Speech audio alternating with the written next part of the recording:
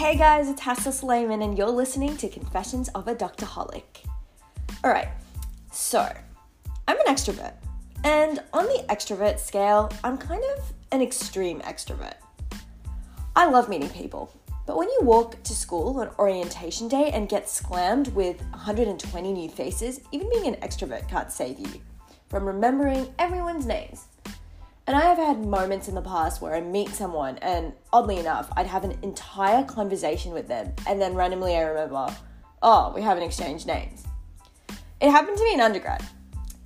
And then I saw her again and then I felt really ashamed. I couldn't ask her name anymore because she remembered mine. Like, she literally started that conversation with, hey, Hassa. So I couldn't possibly insult her like that. Anyway, I was hoping someone would show up and drop her name and give me some clue, but it never happened. And by the way, this was going on for months.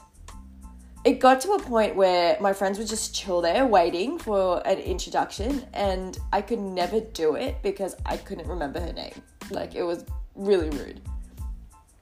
Anyway, I fessed up 3 months later. The guilt was literally eating me alive. I remember her laughing. She was like such a good sport about the whole thing.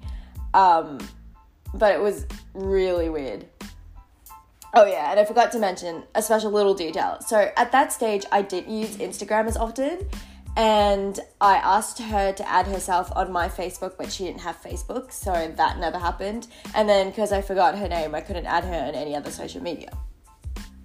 So lucky for all of us, I've grown leaps and bounds since that moment, and I've got some memory hacks for you. So if you're in orientation or whatever and wherever you may be and you're meeting new people, here are some things that you can do to remember people's names. Okay, number 1, get motivated. I know you're wondering, what has motivation got to do with this? But think about it.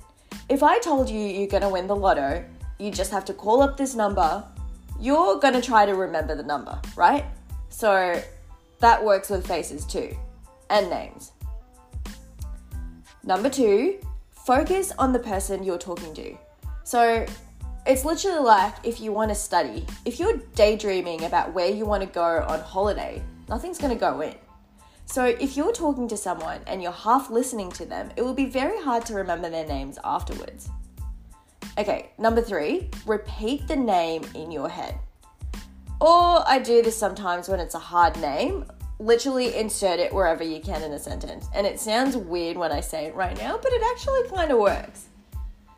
Okay, number 4, focus on a feature in the person you're talking to.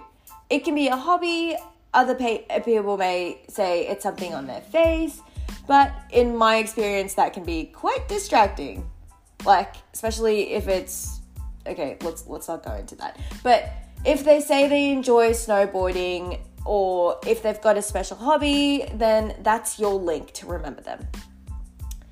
Break down complicated names. You can break it down into syllables. It makes life easier. And literally ask the person for a nickname. Many people get their names mispronounced. If you ask them what they would like to be called, honestly, it goes down heaps better than you think. And then you're mispronouncing it. And my final and probably one of my favorite strategies is linking their name to something similar. And more often than not, I associate people with food. And in my head, that's like the highest level of compliment because I love food and especially dessert. So for instance, it has nothing to do with dessert, but like if you are trying to remember my name, so you could associate my name with hummus, I guess. Hummus.